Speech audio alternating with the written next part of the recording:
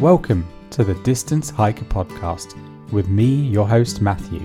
I interview long-distance hikers just like you and me with the aim of inspiring your next long-distance walk, wherever that may be or however you choose to do it. I hope you enjoy the show.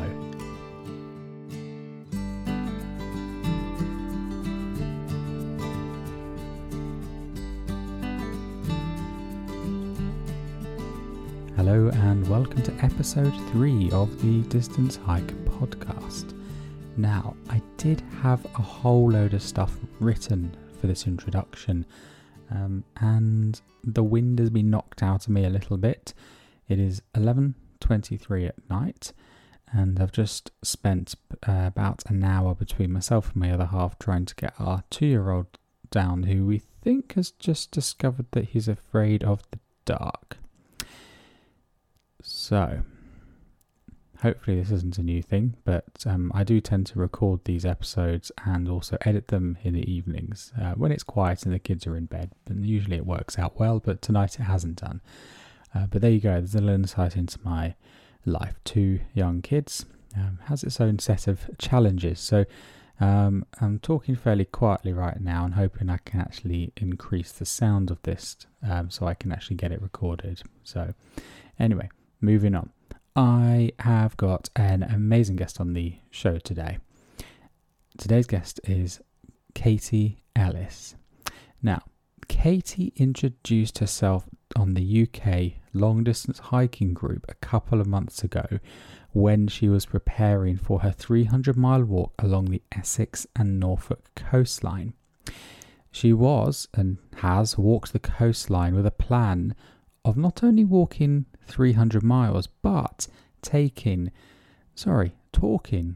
reading my notes, to 300 children about ecology and natural history and in their locality.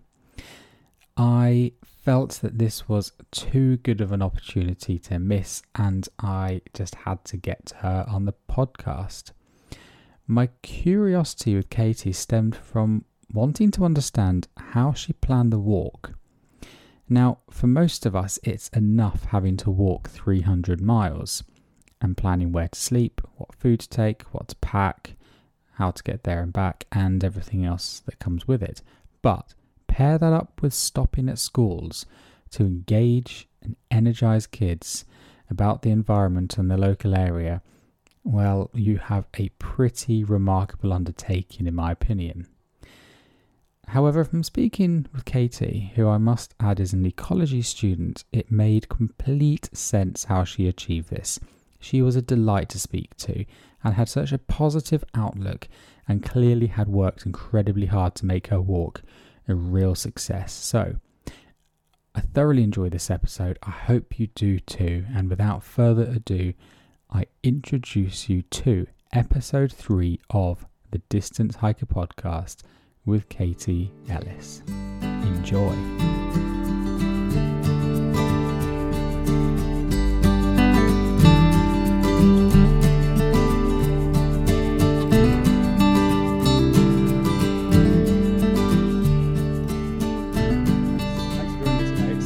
Really appreciate you coming on. So you've just really nice to have you. So currently you're studying a Bachelor of Sciences in Conservation Biology and Ecology.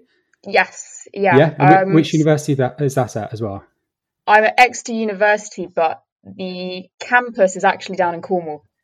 Ah, right, okay. So really good place to actually be doing this type of degree anyway. Oh, it's absolutely amazing. I mean, we've got the whole of the southwest to go and explore in our free time, which is awesome. Amazing. That's a really good place to be doing. And how many years are you into the degree now? I've just finished my first year, and I'm doing a three-year degree, potentially with a master's, but I'm not planning that far ahead. I'm just going to see where it takes me. Of course, yeah, brilliant. So you've just walked a 300-mile trek, starting in Burnham on Crouch and then finishing in Hunstanton at the end of the Norfolk Coast Path. Is that right? I did, yeah. I think the total mileage might have been closer to 350, but 300 is a kind of a nice round number to write down, so we'll leave it at that. Oh, that's amazing. And 300 children spoken to as well at primary schools and scout groups. with that. Yeah. So do you want to go through a bit about that walk and kind of how it came about? And yeah, just fill us in on how it went and what was it for, and give us all the details. Yeah, so actually it was in September. I was in lockdown in self-isolation. I thought, God, this is I never want to be indoors this long again. So I'm going to do a really long walk. And actually, I'd walked part of the Southwest Coast Path with a friend that previous summer. I thought, yeah, I really want to do a long walk, but I didn't really have any idea where I wanted to go or why I wanted to do it. And then I found this project called Walking the Coast with the charity Plover Rovers. And their aim is to basically engage coastal communities in ocean science, because there's not enough sort of outreach between the scientists who are doing the science research and the people living on the coast. And there was one spot left, and I was actually super, super lucky. And I emailed them straight away when I heard about this and went, oh, yeah, amazing. How can I join? Can I be part of this? Yeah. And they said, yeah. So I was part of a team of 5. I was sort of the guinea pig. I was the first one to kick off and do my stretch of the coast. And so, yeah, there's 5 of us all together. We're covering the entire English coast. So you weren't all doing it at the same time. You sort of doing it in different steps. Yeah, no, absolutely. And I decided, you know what? May in East Anglia, in the driest region of the country, that'll be beautiful time to walk. Oh, yeah. As I'm sure everyone probably remembers, we've had like the wettest May on record, so it didn't quite work like that, but it was still awesome. Wow. Yeah, amazing. So the other people doing it, are they doing sort of a similar distance to you as well, or are they doing? Obviously, you're all kind of dividing and conquering the coast of England, isn't it? You're not doing the Welsh or Scottish coast, it's the English coast. Are they doing a kind of similar distance to you, or kind of are they doing something that works for them and their abilities? Yeah, so I think it varies, and obviously there was, everyone will know about the plans with to make the whole of the English coast walkable. That's not entirely finished yet, so it not also depends on like which parts. But yeah, I mean, my friend Will's currently walking the northwest section at the moment, and he's doing 350 miles. This chap George doing the southwest, doing 700 in total, but I think he's splitting it up, understandably. Yep. And then the other 2 girls, Catherine and Tess, are just I think it's depending on what bits are walkable and what time period they have. Okay, brilliant. And are all of you into doing ecology or some sort of conservation study, or is it just is that kind of the premise of how you get into this? Yeah, so I think I'm the only ecologist, but the other 4 are either doing marine biology or zoology. But so we're all students doing sort of environmental sciences. And I'm the youngest. Most of them are sort of either master's students or 3rd years. Oh, okay. Yeah. Okay. And where's the interest in ecology come from? Is it something you've always had an interest in and naturally progressed into doing a degree? How has that come about? So yeah, I know I've definitely always been interested in nature and always been very outdoorsy, kind of rolling around in mud from an early age.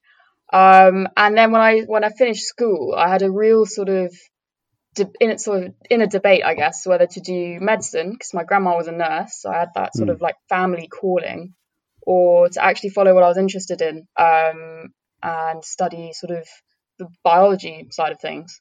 And it took a lot of toying over like a year. I took a year out of school and went and traveled and worked.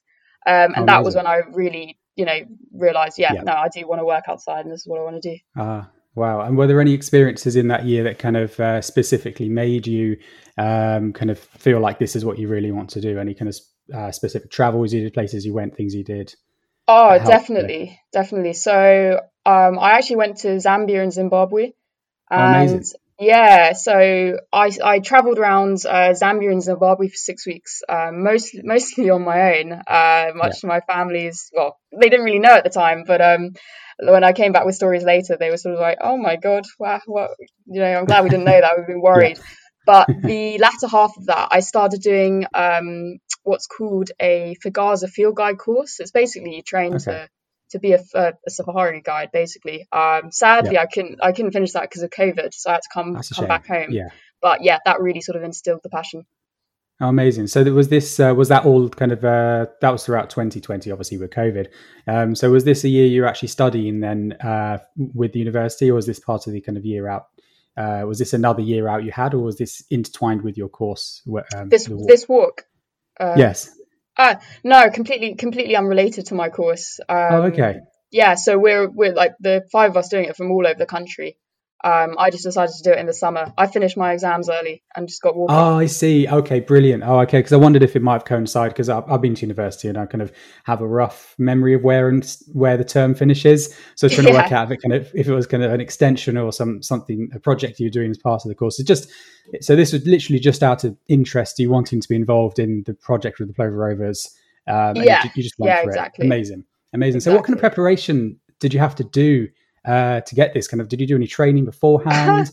Because the um, logistics are tricky with this. You obviously you're walking 300 miles on coastline that obviously you're not going to know all of it.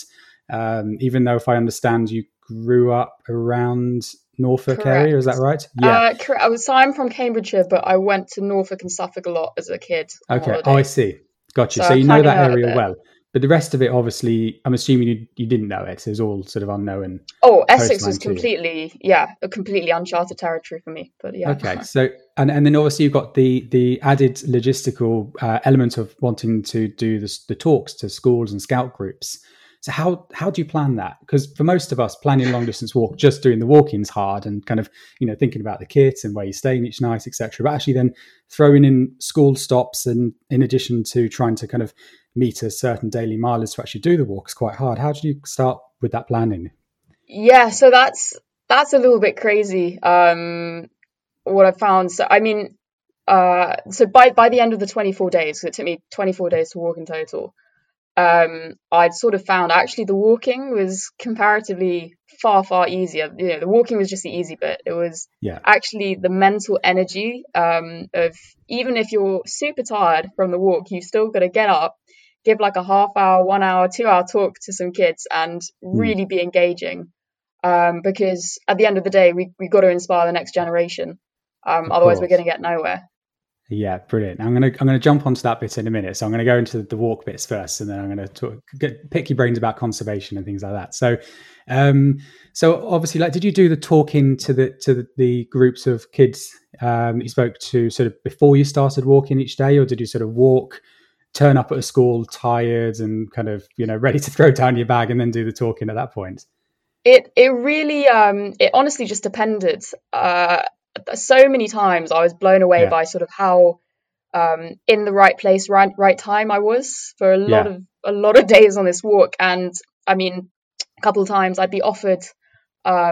People would hear about what I'm doing, and a couple of times mm, I was offered a bed, like a bed for the night, or to camp in their garden, which was amazing. And they'd often have connections through their kids or neighbours to the local primary school or scout group.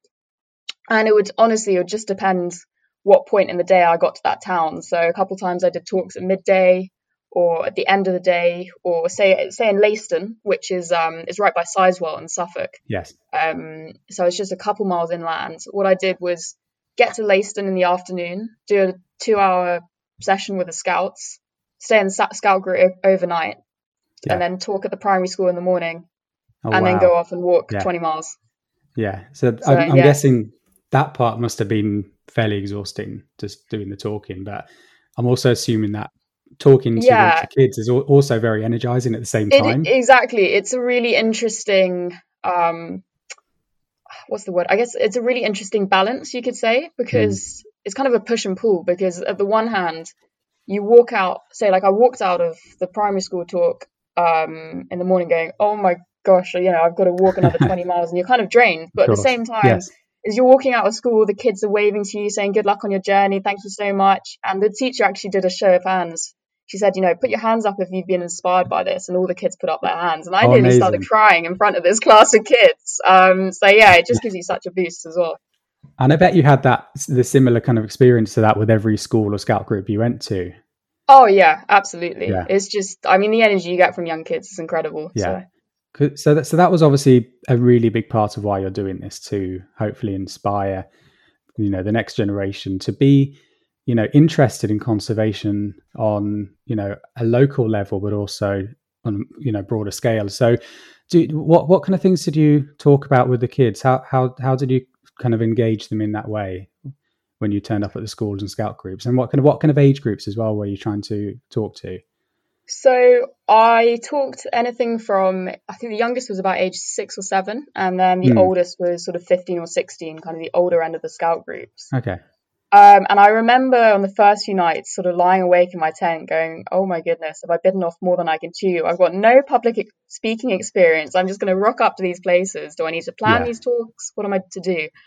But no, I decided in the end the best bet was actually just to kind of make it up on the spot, have a few ideas, bullet points in my mind, as it were, of stuff I wanted to talk about. But I'd sort of tailor each talk to the area and just do the sort of the few days walking I'd previously done to the talk, Yeah. and Okay. pick out sort of bits of local history or local ecology and geography that would, I guess, really bring it home to the kids, because a lot of them, like I gave some talks in Harwich, and the kids never really get out of Harwich. A lot of them, and it's like a really small town. So actually just saying, 10 miles up the coast, you guys have got Northey Island, which is where this huge battle involving the Vikings, the Anglo-Saxons happened. And the kids are like, oh, wow, we've heard the Vikings. And I say, yeah, this is right on your home turf. This is your stomping ground. Your guys' home's awesome. So, yeah, it's all about inspiring them what's around them. Amazing. I mean, that's really impressive. If you don't mind me saying, I mean, Thank you. walking. What it is, and I found that when reading your blog, because it was full of kind of little anecdotes and interesting bits and pieces you picked up along the way. But to sort of walk and being able to capture that information and that knowledge and be so interested that you kind of hold it, and then you're then in a position to talk to local kids about their locality when you're not from there in the first place, is really difficult to do. So that's Thank amazing, you. and I'm sure that went down really well. I mean, I've got two boys myself, and one of them is 5, and I know how hard it is to keep him interested in anything. So, to keep a load of school kids interested and get them engaged and excited is a really impressive thing to do. But you got tons of energy, so I'm not surprised you managed to do it. So, Oh, thank I you. did see the bit you wrote about the disparity on the Lincolnshire coastline. Yeah, Sorry, not the Lincolnshire, the Essex coastline. Apologies. yeah, And I am aware there's some very poor and deprived communities along the coastline, which I think can easily get forgotten because it's such a sort of lump of land on the right of Britain, which can you kind of forget about, don't you? Especially those coastal towns yeah. which don't have quite the grandeur of the Welsh coastline in the southwest kind of coast. Um, did you find that sort of difficult to comprehend when walking through those coastlines? And did you kind of how yeah? I guess my question is how was it walking through those areas, and kind of how did you feel when you kind of saw one area which was full of big expensive houses, and then a few miles down the road there's kind of the poorest communities in the UK? Um, So honestly, it was bonkers. I don't want to use the word eye-opening because that sounds it's a really overused phrase, but that is probably the phrase, most suitable here. I remember I took the ferry from Mersey Island to Brightlingsea, Yeah. which is down sort of South Essex coastway. And people in Brightlingsea said, everyone would spot me because no one in Essex walks around with a big rucksack. So everyone would stop me and Of ask what I was course. doing. Yeah. And they were Okay. saying, oh, so you're going to walk up the coast north? And I went, oh, yeah. They said, okay, well, you just be aware you're going to walk through Jaywick, which is the Jaywick, Soweto that's the of town I was alluding Essex. to, yeah, which is Yeah, known to be one of the exactly. poorest communities in the UK. Yeah. I think it is the most deprived, looking at the stats, which I've read later. But and I went, oh, come on, don't be ridiculous. We can't call a place in the UK Soweto. This is, that's not on. You can't do that. And it was, yeah, it was a shock. The level of deprivation of the town that I was walking through was a real shock. I didn't realize we had that in the UK, but everyone was super, super friendly. Absolutely no difference to anywhere along the coast. Everyone was interested in what I was doing. I just stopped and chatted to loads of people. Didn't feel in any danger at all. And it was just a bit mind blowing because 10 miles up the coast, you got Frinton, which is just, yeah, sort of upper class An haven. affluent. Yeah, Yeah, yeah, yeah, that yeah, yeah. is crazy. I mean, and did you stop in Jaywick and similar towns to do the talks there as well? I didn't get a chance to talk in Jaywick, but there are a couple further along. So Harwich, I did a talk, and further up in Suffolk, Lowestoft's also a fairly relatively deprived town for UK standards. But I do have plans to actually go back to Jaywick and give some talks, because I met a lot of people who said, "Oh, that'd be amazing," when COVID's kind of died down a bit, because this was still before the 17th of May. Of course. So yeah, of that's what I course. really want to go back and do.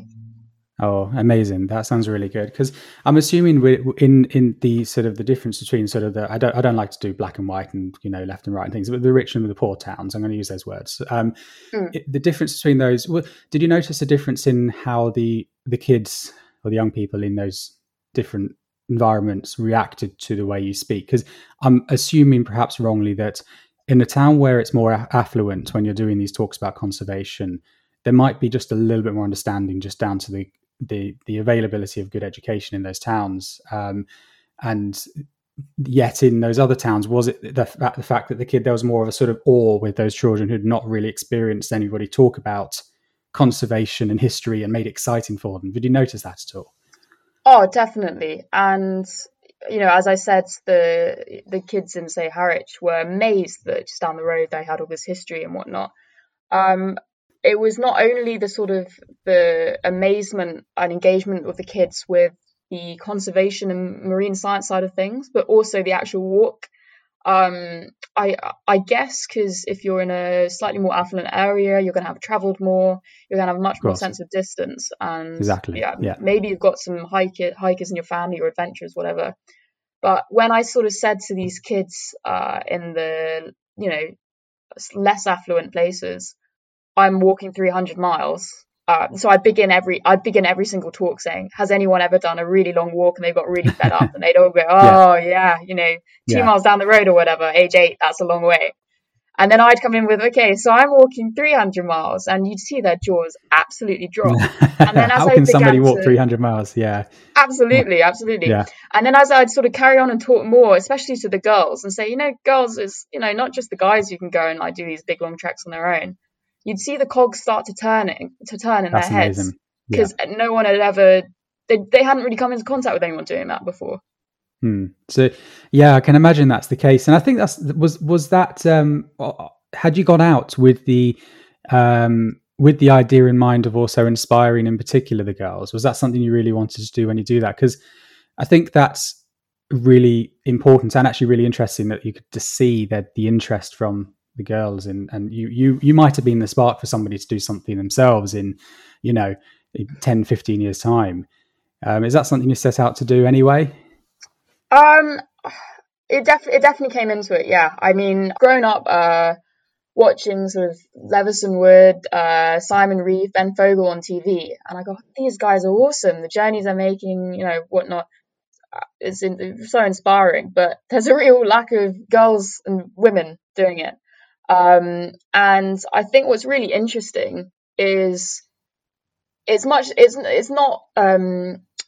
not saying at all it's sort of men telling women you can't do it. It's not that at all. There's just there's a lack of role models, but also what I found on my walk was really interesting is women empathize with people very psychologically very differently to men, and that's not me saying one's better than the other. That's just, it's a fact that ways of communication from women and from men are different. And I think being a solo woman traveling and walking, I was able to get people to open up a lot more and tell me their personal stories.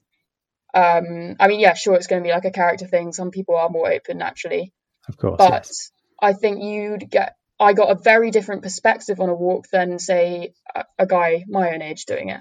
Sure. Okay. Because of that ability to empathize with people and to make them feel warm. Exactly. I mean, it's the same reason that there are lots of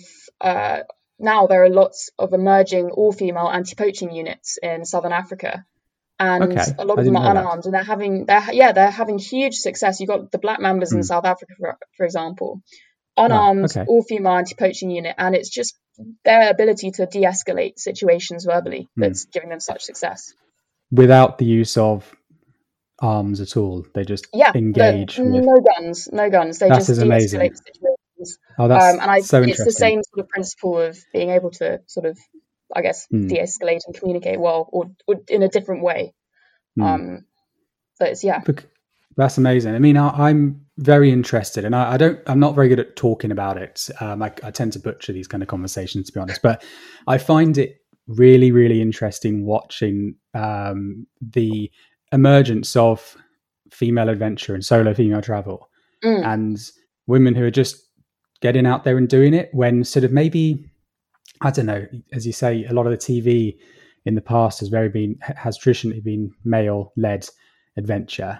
You know, Ben Fogle, you know, Bear Grylls, whoever, yeah. you know, and even, you know, big newspaper spreads of people climbing big peaks has very much been about men doing it. So to see women doing adventure is really, really interesting. So yeah, it's really interesting how you kind of mentioned that there was a spark there with women, and I really hope that kind of, you're obviously going to be adding to that emergence and growth of that interest. And I hope by the time, you know, my boys are older, that they will see as many females doing things and on the front pages of magazines than there are men, because it's getting there, but it's still it's still a way off at the moment. So that's really Oh, interesting. definitely. It's a new exciting kind of field, I guess. It is really exciting. So yeah, I'm super interested in that. I mean, in the Facebook group which you introduced yourself to me through, that has a high percentage of women in the sort of below 40, I think below 50 actually age bracket who have joined it now, which is Oh, amazing. awesome. Yeah. So, That's and brilliant. then men are sort of outranking women by a little bit in the above that, in the age brackets above that.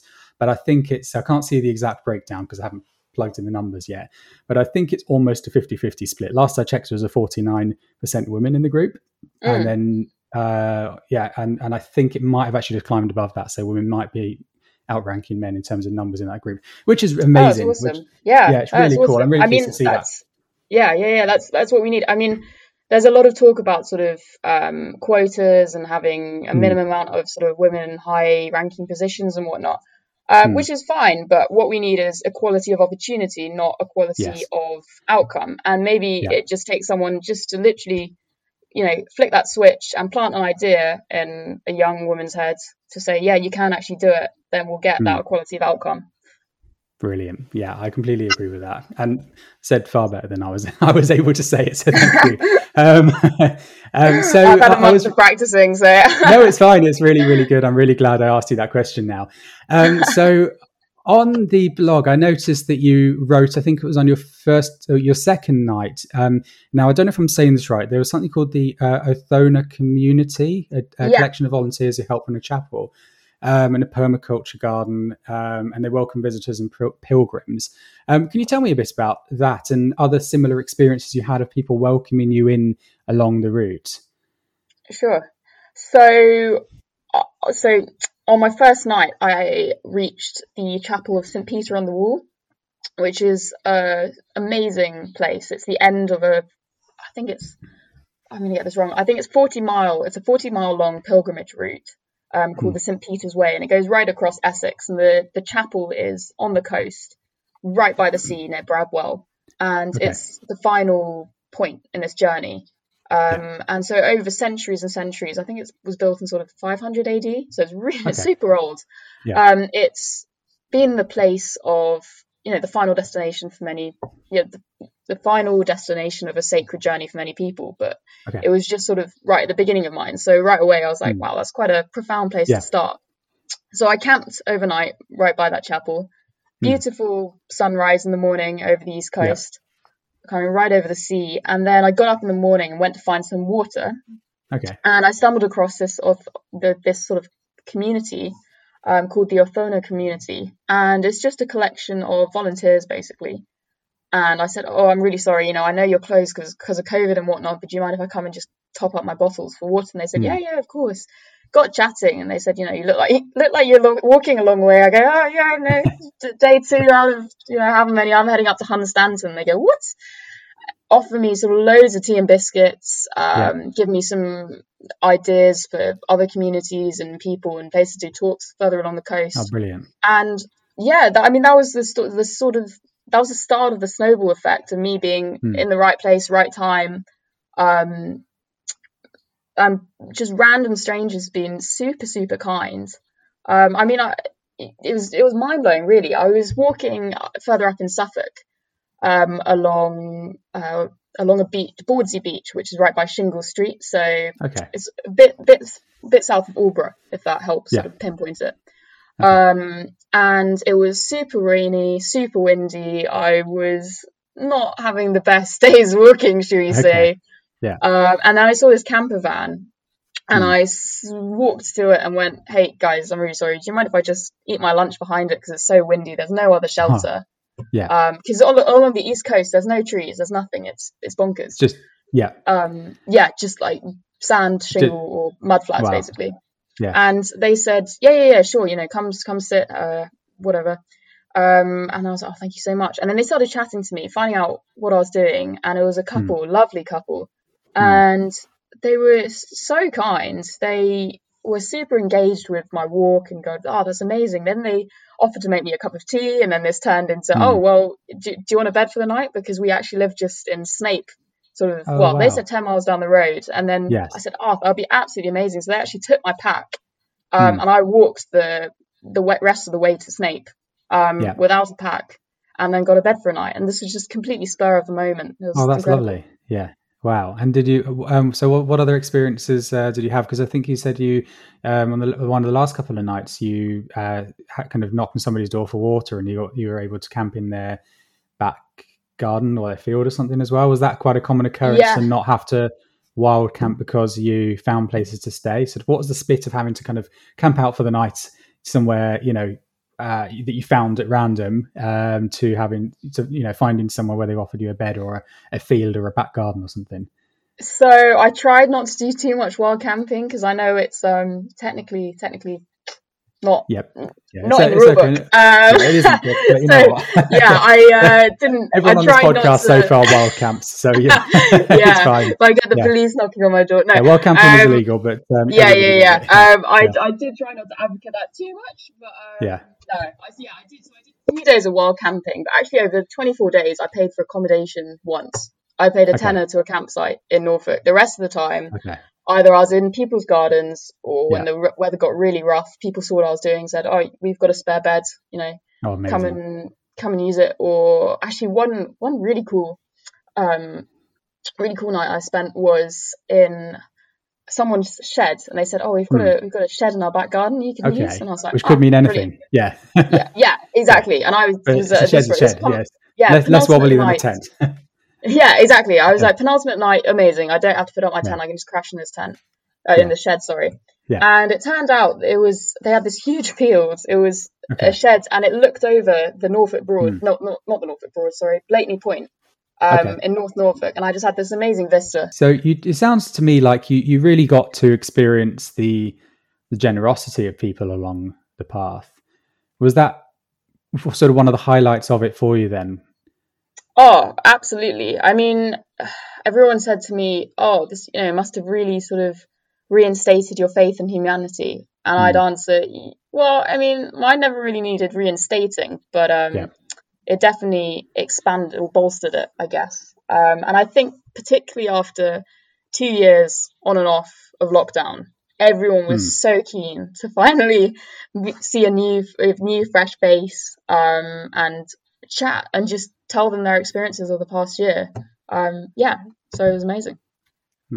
And in terms of the obviously it's not a hilly route at all. I'm assuming you probably encountered almost no incline or decline for the whole of it.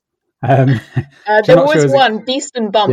Beast and Bump was something I don't know, 400 meters, not even that. Oh, okay. So it's very small in Norfolk, so I took a little selfie on top of that. Brilliant. So obviously that in itself, walking on the flat is tiring, and not having that difference in foot movement of going uphill and downhill and kind of resting on the downhills, and also not having that the views you get from being at the top of a hill are, it's a shame not to have those, but walking on the coastline, like the not Lincolnshire, sorry, I keep on saying Lincolnshire because that's my local-ish coastline, but walking on the Essex coastline is a different experience, and something that most people generally don't tend to do. The coast paths along the Essex coastline are quiet because Southwest Coast Path and the Pembrokeshire Coast Path, etc., tend to attract most of the foot traffic.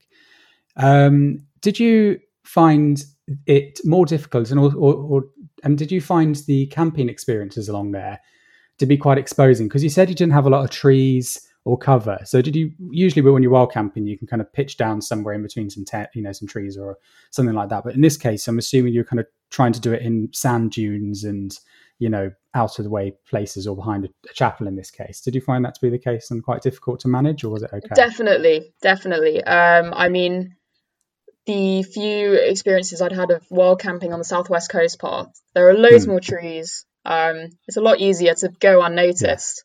Yeah. And obviously being a solo young woman does, I mean, whilst I would promote that as much as possible, it obviously does come with its own safety and worries and whatnot. So yeah, a couple times I wild camped on sand dunes. And I think, a couple times in Norfolk, and so you get the eastern wind, which comes in, and because you're on sand dunes, there's no protection, so it was pretty damn chilly. But yeah, I camped a couple times and sort of realised I was next to a couple groups doing some illicit activities, shall we say, and I did not feel entirely. I was pretty damn scared, to be honest. I'm not gonna play that down. But yeah, my final night was on Brancaster Beach, and I camped just behind the sand dunes, and that was just incredible. Was it? Okay. And you said that your final day as well was walking along sort of the beach where you had a lot of childhood memories. How was that to finish, walking along somewhere that felt really familiar? Was it planned to finish? Well, I'm assuming it was planned to finish there, but your family came to meet you. How was that last feeling, that last moment of walking for you? Oh, that was that was, I don't know how to describe it really. So as I was kind of approaching Hunstanton, I thought I had like another 10 miles to go, and then suddenly over the horizon, I see the stripy cliffs of Hunstanton, and I go, oh my gosh, it's the fabled place. People have been telling me, oh, you'll like the stripy cliffs of Hunstanton. I go, okay, brilliant. And then so I was coming in, listening to what was I listening to? It was some Magnum Mysterium by Oligo, which is a piece of classical choral music, if anyone knows that, and it's pretty uplifting. And then I got to the beach and I sat down and I went, oh, amazing. I was sort of feeling really elated as I was walking up to it, and then I sat down and I just felt completely normal, and everyone around me was just happy families going about their normal holidays. And I'd taken off my rucksack, and it was weird because I'd taken off my rucksack, sat down, was barefoot, just looking like I was a normal person on the beach, and I sort of lost I'm going on a long hike. So I was kind of like, oh, what do I do with myself now? Was that a kind of bad feeling? Was that something that made you feel kind of disappointed that you'd finished, or was it that feeling you get at the end of something where you're expecting another feeling but you just don't get it? I think it was that. It definitely wasn't bad. I think it was a mixture of just so many emotions over the past 24 days that I was sort of, wow, okay, it's over. Just take a moment to sort of recollect everything. And then when I did walk up into town and finally find my family, that was pretty emotional. But it was good to have. I sort of chilled on the beach for a couple of hours on my own, which was nice to sort of take everything in. And Oh, I think that's really important, actually, that time to not walk into it's obviously it's amazing to walk into the open arms of your family celebrating that you've just done this, but I guess that time just to sit on the beach and kind of soak in what you've done, which is a very substantial walk to do that, anyway. I can imagine that was really important for you, so that's really good to know. So now you're sort of back on kind of into reality. How does that feel? Kind of how do you feel about the walk now you sort of had time to soak it in and think about it? So when I was doing it, all the time I was sort of thinking, it's not that long, because my friend had done the Southwest Coast Path, and that's 630 miles, and I was only doing half of that. So all the time in my mind I was like, could go on a bit.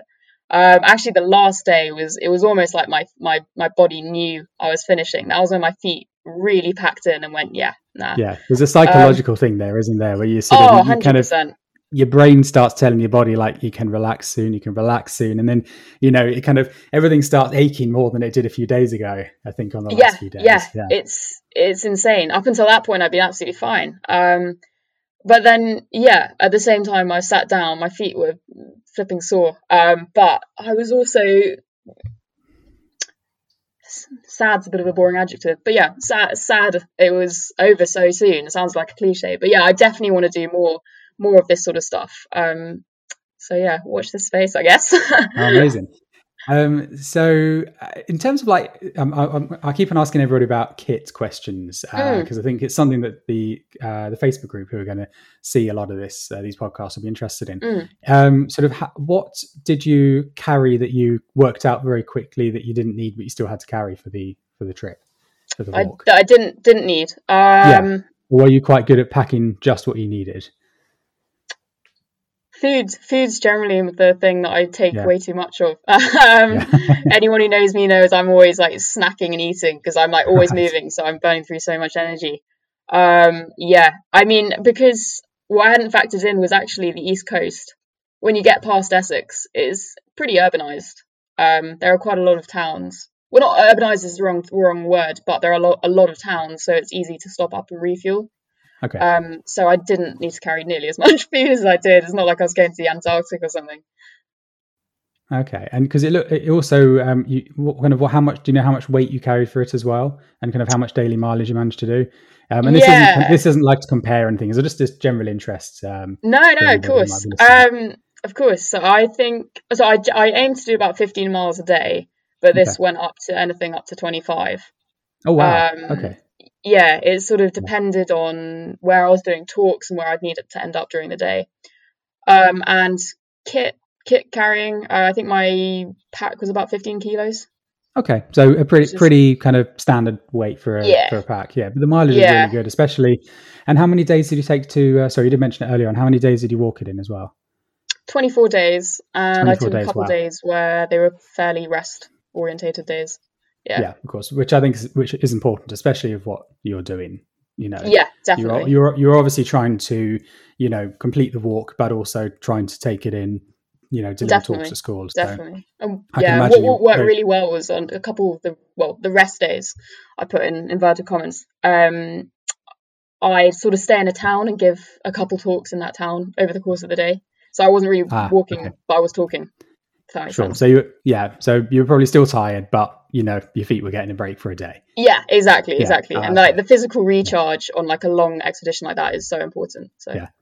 Okay. And I see you finished it in flip flops as well. Did you do any other than sort of the last day? Did you do the whole day in flip flops? Or I didn't do the whole day, but the last few miles in Hunstanton I did. There was a sort of a section around Harwich because the first few days was the first couple of weeks was so wet. My heels were just absolutely gnawed through by the sort of wet socks, and I'm sure everyone listening knows about that sort of stuff. But so there was a day or two where I just decided to go in flip flops. Yeah. Oh, okay, fair enough. So conservation and ecology, I got a few questions. So when I was reading through your blog, I learned tons of stuff I didn't know. Now, I think I'm like most people where I have an interest in it, but I don't know where to start with conservation and ecology. Now, this is going to sound awful because I did a joint honours degree, and part of that was countryside management, and the other part was outdoor recreation. Quite frankly, awesome. It was a useless degree because I paid attention to the thing that didn't really kind of lead to much, which was outdoor recreation, which was an excuse to go climbing for my university course. Anyway, so I should know more about conservation than I do. I know a little bit, but I generally don't know where to start with it. So for somebody who's interested in conservation, or perhaps wants to go out and enjoy a long distance walk, or any kind of walking or outdoor experience, and feel that they're not just looking around at trees and birds, but sort of able to identify a few key things, or to identify a few birds based on the bird song, or anything like that, really. Kind of, where have you got any easy kind of easy wins in terms of easy stuff to identify, or ways you can get started, or good apps to use, or books to buy, or anything like that might help people to kind of get started in conservation? Sorry, in understanding the world around them and nature. Definitely. So in terms of sort of easy spots for wildlife, if we're talking about sort of big birds of prey, there's I mean, the most common one across England that's had a massive resurgence is the red kite. And you see these guys soaring across the skies, and they've got big, big forked tails, kind of reddy, rusty coloured wings, and they're pretty huge. They're pretty awesome birds to be able to see. And you sort of hear them, I guess mewing would be, mewing, I guess I'd describe their call as. And you hear it, and it's like a really distinct sound coming down from high up. And another couple of birds of prey that are really easily spotted but easily confused are buzzards and kestrels. So the ways to tell them apart: buzzards circle round and round, and kestrels hover. If you see something hovering, 99% it's going to be a kestrel. Okay, wow. And then, sorry, go on. No, wow, I'm interested because I'm guilty of being that person, and my other half gets frustrated at me, where I'll see a bird, which is obviously a bird of prey, and I'll go, hey, look, it's a bird of prey. Really impressing myself that I've spotted a bird of prey, but often I have no idea what bird of prey it is. You know, and then my little boy asked me, Daddy, what is it? And I was like, it's a bird of prey. And he's smart enough now to know that there's more, bird of prey encompasses various birds, and I get stuck on that. So that's really interesting. Yeah. So I mean, there are so many. What's really exciting is that they've got plans to reintroduce I think it's white-tailed fish eagles to North Norfolk. England is full of birds of prey, but what actually is really useful in identifying birds of prey, or I guess any birds, because myself, I'm pretty short-sighted, so I'm definitely not the best bird watcher out there. Half the time I was walking past these bird reserves, and I'd go to the people, the twitchers with their binoculars, sort of studying these things. I go, oh, amazing, what can you see? And they'd name the bird and point, and I go, I just have to pretend and pretend I could see this thing in the sky when it's maybe just like a speck, and go, oh, cool, well, good luck photographing it, whatever, walk on. So I actually learn bird calls as a better way I identify birds, and throughout the past year especially, actually, every day I've been listening to something called Channel 4's Tweet of the Day, and that's just 5 minutes. They get different presenters talking about a specific bird species, and obviously, because it's on the radio, you can find it online. It gives the bird call, and if you just have a tiny little soundbite once a day or once every other day, it's you build up like a library in your head of bird calls. That's a super good way of recognizing it. And then you can look really cool when you're out walking with people. If you go, oh, I know that one over there, and you might not even be able to see it. So you look like a proper nature guide. Brilliant. And is your interest mainly with animals, or is it with trees, flowers, flora, fauna, etc.? I'd like to be able to say that I'm a completely non-biased ecologist and like everything, but definitely animals. Animals definitely pay my heart. That's fine. And you mentioned as well on the blog. Now, I found this interesting about curlews. So obviously they are wading birds with the long curly beaks, which I think they'll obviously conjure up an image of what they are for people. And you mentioned them as being a form of low-cost monitoring and as bioindicators that are easy to spot and count. Can you explain that to me and everyone listening? Because I sort of tried to understand that, but I kind of, I didn't really understand what it was about. Yeah, no, of course. So, I mean, the whole nature of ecology, and I guess to define ecology, it's the interaction of organisms with their living and non-living environment. And the whole nature of it is, by its definition, studying interactions of things, I guess. So if you take curlews or wading birds, studying their ecology means you're going to know their migration patterns at different times of years, what they're feeding on, what things eat them. And so if you can see a flock of curlews, I think there is another collective noun for that, but anyway, if you see a flock in a field and they're digging around and eating, you're going to know, or at least have a rough ballpark, what species are going to be and organisms are in the mud, by definition, and from that you can then infer stuff about the soil chemistry, the pH, how healthy the mud flats are. Wow, that's really interesting. And are there any? Could you sort of work out as well what quantity of food they might be eating, and therefore that would determine how much of other subspecies there are that they're eating based on Yeah, that, so or does it go I further than that? guess, yeah, I guess, well, I mean, curlews are, they're pretty much on the brink of extinction. Okay, So, didn't realize in, that. yeah, I think their numbers have plummeted sort of 60% in the last 25 years or something in England. Wow.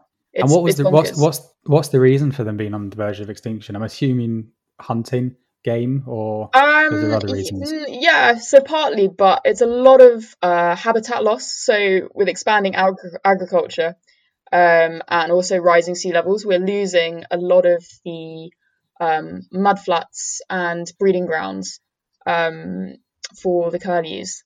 Sorry, not breeding grounds, the summer grounds, the curlews. But also inland, we've got a huge increase in the number of foxes, and these guys like to prey on the curlew eggs. So yeah, I mean, if you've got like a little nest of curlew eggs on the ground that's completely defenseless, fox comes along, it's free dinner.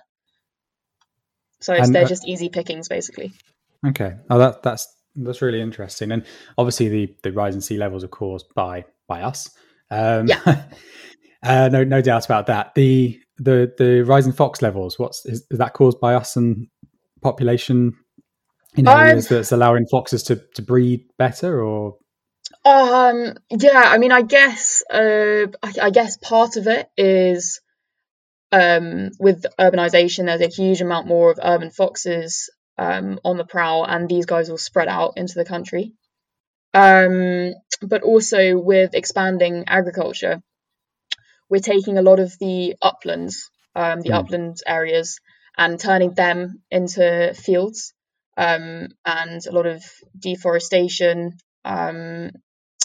So yeah, basically the curlews breed in winter up in inland, and so all those are fields basically, and depending on how they're managed, the curlews may or may not be able to breed there.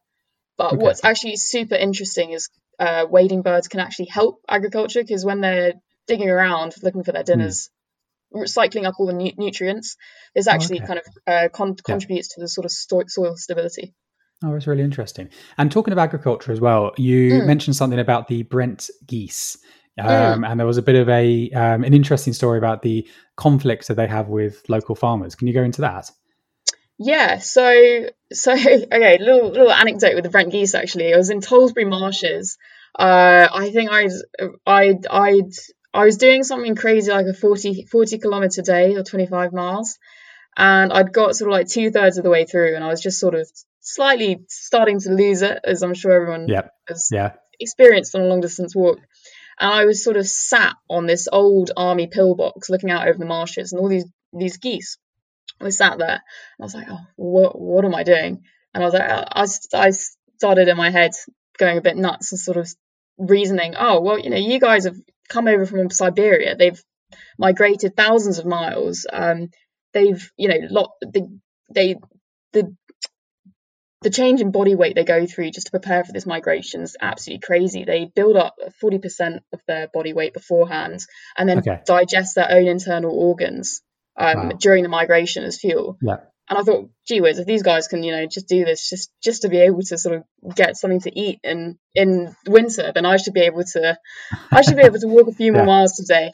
Anyway, so further along, I started chatting to some farmers, or farmers' wives actually, Mm. farmers' daughters. Anyway, um, and what they were telling me about the Brent geese is that initially there was a lot of conflict with them, where they arrived from Siberia, be starving, understandably, from their migration, Yeah. and start eating all the crops in the fields, which the farmers have just planted, so they're pretty new crops. But over the years, they have worked out, the farmers have worked out that if you plant the crops slightly earlier in the year, they grow earlier, and by the time the geese arrive, they're tougher, older plants, which the geese aren't going to eat. So it's Okay. sort of these methods of, Ah, oh, we brilliant. don't actually need Yeah. to shoot the geese. We can just, Yes. a Work bit of around we, their yeah, cycle. exactly. Yeah. Or Wow. yeah, find ways that works both for the wildlife and for the humans. Brilliant. That's a really interesting story, and I'm guessing there's lots of experiences you've kind of seen and also learnt where there's been obviously a conflict between humans and nature and the Mm. biodiversity, and I'm assuming there's often a really good and quite simple solution, such as planting crops earlier so they're more hardy than the geese like. Is Mm. that something you come across quite frequently, that there are these kind of opportunities just to think slightly to the left, and therefore you provide a solution where nature and people can live in harmony? Oh yeah, definitely. Yeah. I mean, that was probably like the main one that stood out on the walk. But Of course. yeah, all over the world there are these solutions. I mean, in Africa, Yeah. they're discovering that if you put beehives in trees, elephants don't like the sound of bees, so we'll keep away from the crops. Oh, okay. Wow. So instead of shooting Yeah. elephants or whatever, you can Yeah. get some bees. Yeah. And yeah, Get some so stuff like bees, that. and and that's Quite amazing. That's really hopeful. interesting. That's really interesting. Yeah, I won't ask you any more ecology questions. I found that really helpful personally, especially the birds of prey question. I can now point at birds of prey and know there's a difference between a few, which is good. Yeah. So I noticed, I think it was today, you mentioned on your Facebook page and your blog that you're doing something called the City Wave Project. Mm, Can you tell me more I about this? am. This is obviously the next step, I'm assuming, inspired by what you've done. So yeah, could you tell us about the City Wave project? Absolutely. So I've decided, obviously I want to carry on from this walk. I Hmm. don't want to I don't want to sit back and go, oh yeah, that was nice. Yeah, Nice little stroll. We'll finish yeah. there. What I noticed Nice 300 mile was, stroll. yeah, Yeah, yeah, exactly. My little stroll. I think I put on my yeah, Instagram bio, actually gone for a stroll when I was out. yeah. Anyway, yeah, so what I noticed was kids, mostly in, less affluent areas, as we talked about, even if it's just slightly inland, Hmm. they'll a lot of them will basically never go to the sea. They'll never go to the Okay. coast. I Yeah, gave talks at Leiston, which is 2 miles inland, and yeah. kids never go to the coast. So That's yeah, amazing. Yeah. it's mind blowing, really. Hmm. Just purely, I guess, like the family don't have the chance or the time or the means to Hmm. go. Hmm. So what I'm going to be doing is hopefully I'm going to team up with a few other marine biologists as well. Yeah. We're going to be we're going to go around inland. Sorry, start again. Right. We're going to hopefully I'll be teaming up with a couple of marine biologists who've done other walks or whatnot. And the idea is I'm going to go to different towns and cities within East Anglia, more inland, and just chat about my walk and marine science, and just engage them in our coasts and our oceans, and actually, getting outdoors and exploring a bit. Because often it's just, as I said earlier, you just need someone to flip that switch and plant the idea, and then the kids will do the rest. Amazing. So it doesn't stop at the end of the 300 miles you've just done. You're really wanting to continue talking about this and spreading the message. So Oh, it's definitely. obviously, And I think half the battle at the moment is getting bringing oceans to the minds of everyone on the planet, not just the yeah. people who live on the coast. Yeah, I mean, it's easy to forget that we live in a country surrounded by sea. Yeah, definitely. I live in Nottinghamshire.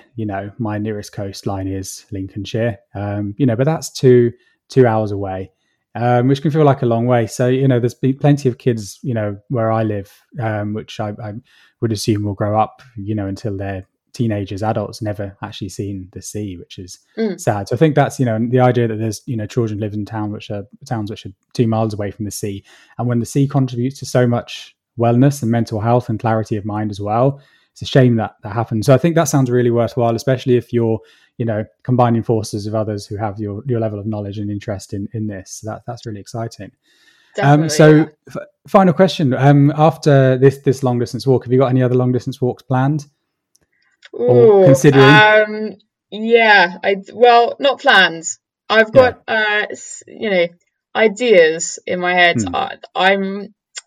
I'm getting the calling of the Welsh Coast Path. That one's sort of I like saw that earlier. speaking You to me a posted bit. about it. Yeah.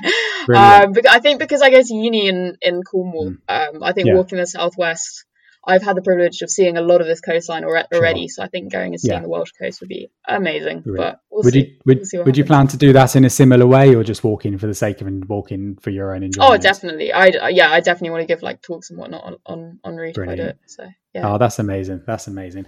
Well, fantastic. Thank you so much for joining me. Well, today. thank you so much for having me.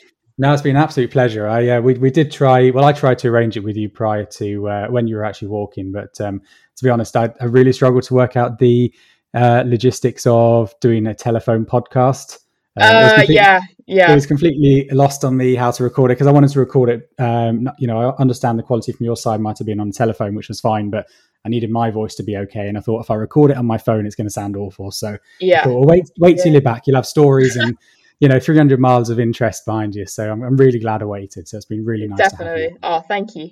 Well, I can, if you want, I don't know how this would work. I can send you some videos I took while walking. I don't know if you can strip the sound or something. You know what? That'd be amazing if you could, because I would happily add them in as some little extras with some music. So yeah, that'd be incredible if you could send those over, because I can definitely strip the sound off them. So I'll please do that. And when I edit, I'll add those clips in the middle if you could. That'd be amazing. Fantastic. Awesome. All right, Katy. Thank you so much for joining me today. No, that was awesome. Thank you so much. Really nice to speak to you. Have a great evening. All right. And you. Cheers. Cheers. Thank you. Bye. Bye.